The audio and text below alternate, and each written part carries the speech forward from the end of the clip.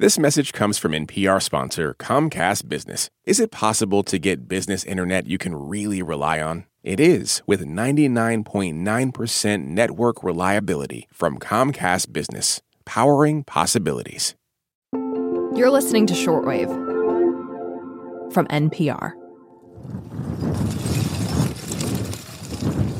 For the first time in 38 years, Hawaii's Mauna Loa volcano has erupted. It's one of a few ongoing eruptions, including Kilauea, also on Hawaii, and Indonesia's Mount Semeru. Spectators have flocked to view Mauna Loa over the last few days, as lava continues to erupt from one of the fissures in the rock, fissure number 3. So far, no one's been injured in this eruption. The Hawaiian Islands are situated in the middle of a huge Pacific tectonic plate. Mauna Loa covers just over half of the big island of Hawaii, and it's the world's largest active volcano. We love to say the biggest, the longest, the largest, the whatever, but we always have to stop and define that. So for Mauna Loa, that's referring to its height. And so it comes from the bottom of the seafloor all the way to its summit. And so that makes it the largest on the planet that's active. That really isn't another that can compete in the height category until you go to Mars, and then we can talk about Olympus Mons, which is like the size of Arizona, but that's not active. Wow. So Mauna Loa still gets to be special. Allison Grettinger studies volcanoes at the University of Missouri, Kansas City. She says that even though the recent eruption at Mauna Loa's made headlines, the current eruption at Mauna Loa is a pretty typical one for what we'd expect for a Hawaiian volcano. What is special is that Mauna Loa is erupting at the same time as the smaller Kilauea volcano. It's a dual eruption not seen since Mauna Loa's previous eruption in 1984. And for Allison, part of the excitement is seeing Earth building in action. You can watch little blobs of red magma rising through the air, landing and building this cone. And so then it starts to look like a more circular feature. You'll see sort of lines of little cones and lines where lava flows come out of, and it's these fissures. And cool. All of these small eruptions are how this biggest active volcano on Earth built. I mean, it was lots of little eruptions again and again. That's our show today. The eruption of Hawaii's Long Mountain. Why it's likely a once-in-a-lifetime event, and what it reveals about how our planet works. I'm Regina Barber, and you're listening to Shortwave, the daily science podcast from NPR.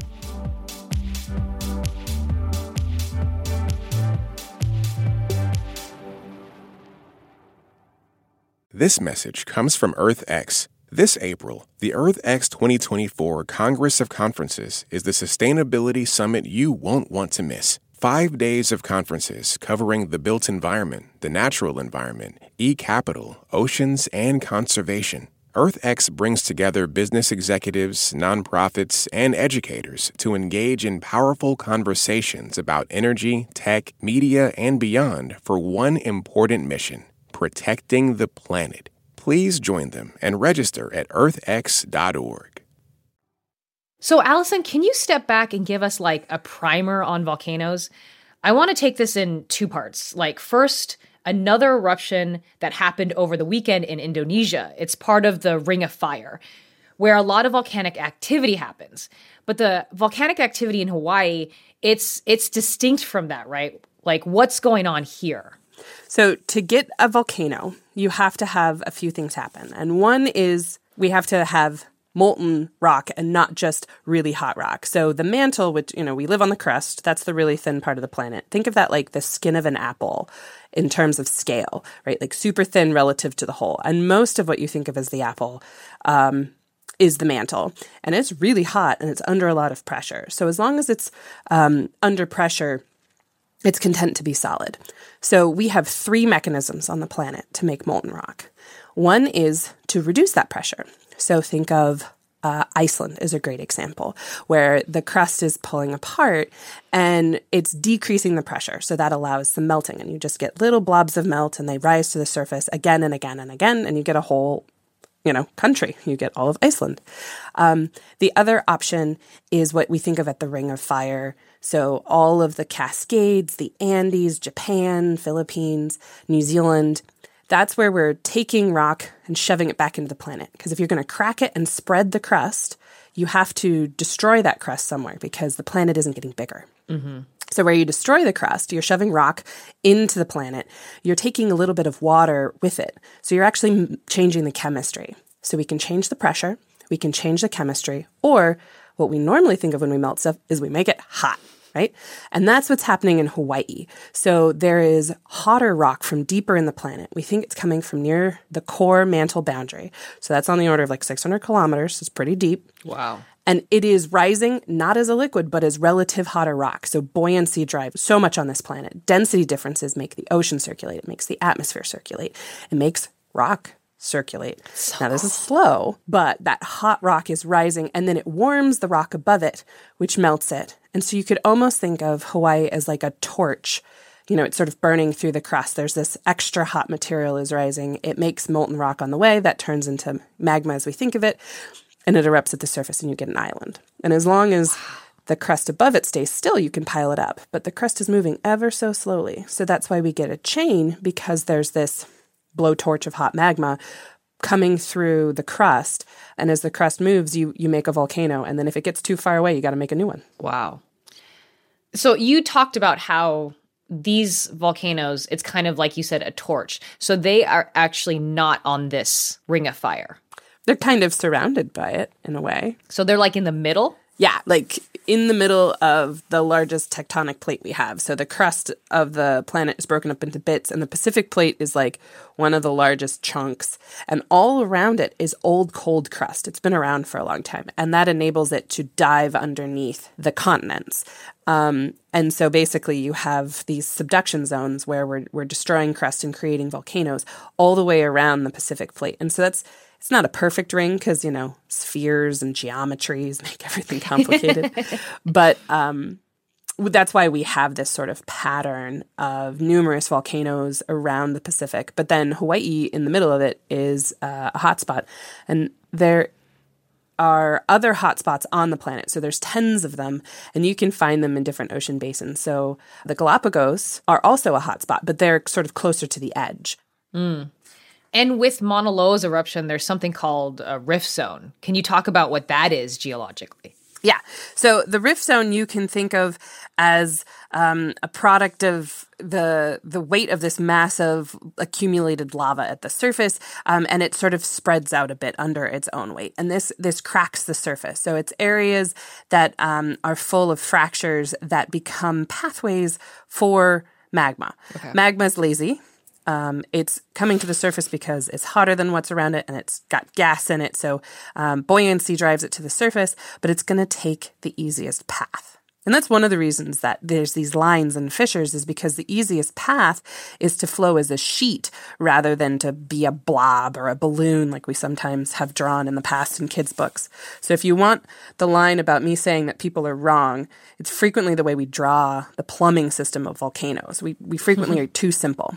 But the rift zone allows magma to travel out away from the summit. So as magma comes up sort of through a plumbing system near the center, it's not a nice straw, but then it can spread out into the rift zones. And that's really common for both Mauna Loa and Kilauea, that we can have activity at the summit, but it'd rather come out in these rift zones. And it tends to be there for more of the eruptions that we watch with lava flows and fire fountains and stuff like that. Mm-hmm.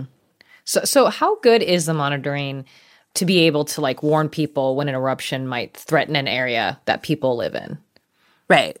There's different aspects of an eruption that we monitor. So with the case of Mauna Loa, we watched for signals before the eruption started. Well, I say we, the USGS, and then anybody else who was looking at a seismometer near the islands was watching. But they were able to see evidence of magma moving towards the surface. And so they even had like town hall meetings with the residents of the island of Hawaii before the eruption started. But then we also have to monitor once it starts. Where are these things going? And for this eruption, we're watching where the lava flows are going, where maybe future fissures might open, and gas hazards. And so there's teams who are devoted to each one of these. And we have numerical models and numerical simulations that we use to estimate using topography and our understanding of lava flow physics to see how far a flow might go. That gives us sort of an idea of the paths it might take. And then knowing how fast these lava flows have been going and the composition information they've gotten from the existing lava flows, they can make estimates about how long it might take to get somewhere. But those forecasts are guidance, right? They're not like super, like we know it's going to be just here yet. And then the gas monitoring, they're very much relying on meteorologists. So there's lots of partnerships between different scientific fields because once the gas goes in the air, that's all about the atmosphere. And so they're providing forecasts about where they expect the volcanic gas to go. They call it VOG, or volcanic fog. And thankfully, because this eruption's at higher elevations, it's been higher than most of the community. So they have to worry about it going downwind, but the effects have been less severe because just the eruption site's so much higher than where people live. So what does this all tell us about how the planet functions? Volcanoes are a great way of studying the inside of the planet. It's one of our few ways to see what's inside because the volcano brought it to us. So magma and lava that we see at the surface has come from the mantle, and it gets to tell us about that composition. So we have direct samples of minerals and the chemistry of the interior of the planet. And then even bigger picture, the fact that we have Mauna Loa and Kilauea both erupting there. And we have evidence from chemistry and from geophysics. So it's looking at the density and the way the rocks respond to earthquakes and everything like that, that those are two different sources. So that there's two different systems. They're not connected. And so that tells us something about how the planet works. But there's still a lot to learn. So whenever we're studying the deep parts of the planet, we have cool techniques and amazing insights. But we're still new to this of studying at depth. We've only been doing that since the mid-20th century. And so it's like one of those biggest places. If you want to learn something new and have an amazing discovery, like hotspots, there's still much we could learn there. Why there's so many of them, why they are exactly where they are, how long they're going to last. We got big open questions that I would encourage anyone who wants to study the planet to come join us. That's awesome. I want to thank you for giving us time. I really had a great time talking about volcanoes. It's like a childhood dream. Good. I'm glad to help. You can follow the ongoing eruptions in Hawaii at the live stream set up by the United States Geological Survey. We'll link to the video in our episode notes. This episode was edited and fact-checked by our senior supervising editor, Giselle Grayson, and produced by Rebecca Ramirez. Brendan Crump is our podcast coordinator, Beth Donovan is our senior director of programming, and Anya Grunman is our senior vice president of programming. I'm Regina Barber. Thanks for listening to Shortwave, the daily science podcast from NPR. See you tomorrow.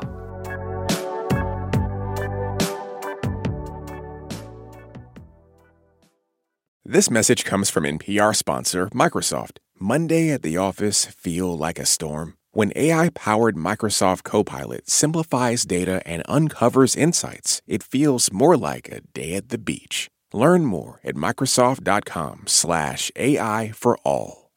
Support for this NPR podcast and the following message come from EasyCater, committed to helping companies, from nonprofits to the Fortune 500, solve food for work. From ordering online for meetings and team lunches to managing food spend for your whole organization, EasyCater can help you simplify your corporate catering needs. Over 100,000 restaurants nationwide, plus budgeting tools and payment by invoice. Learn more at easycater.com.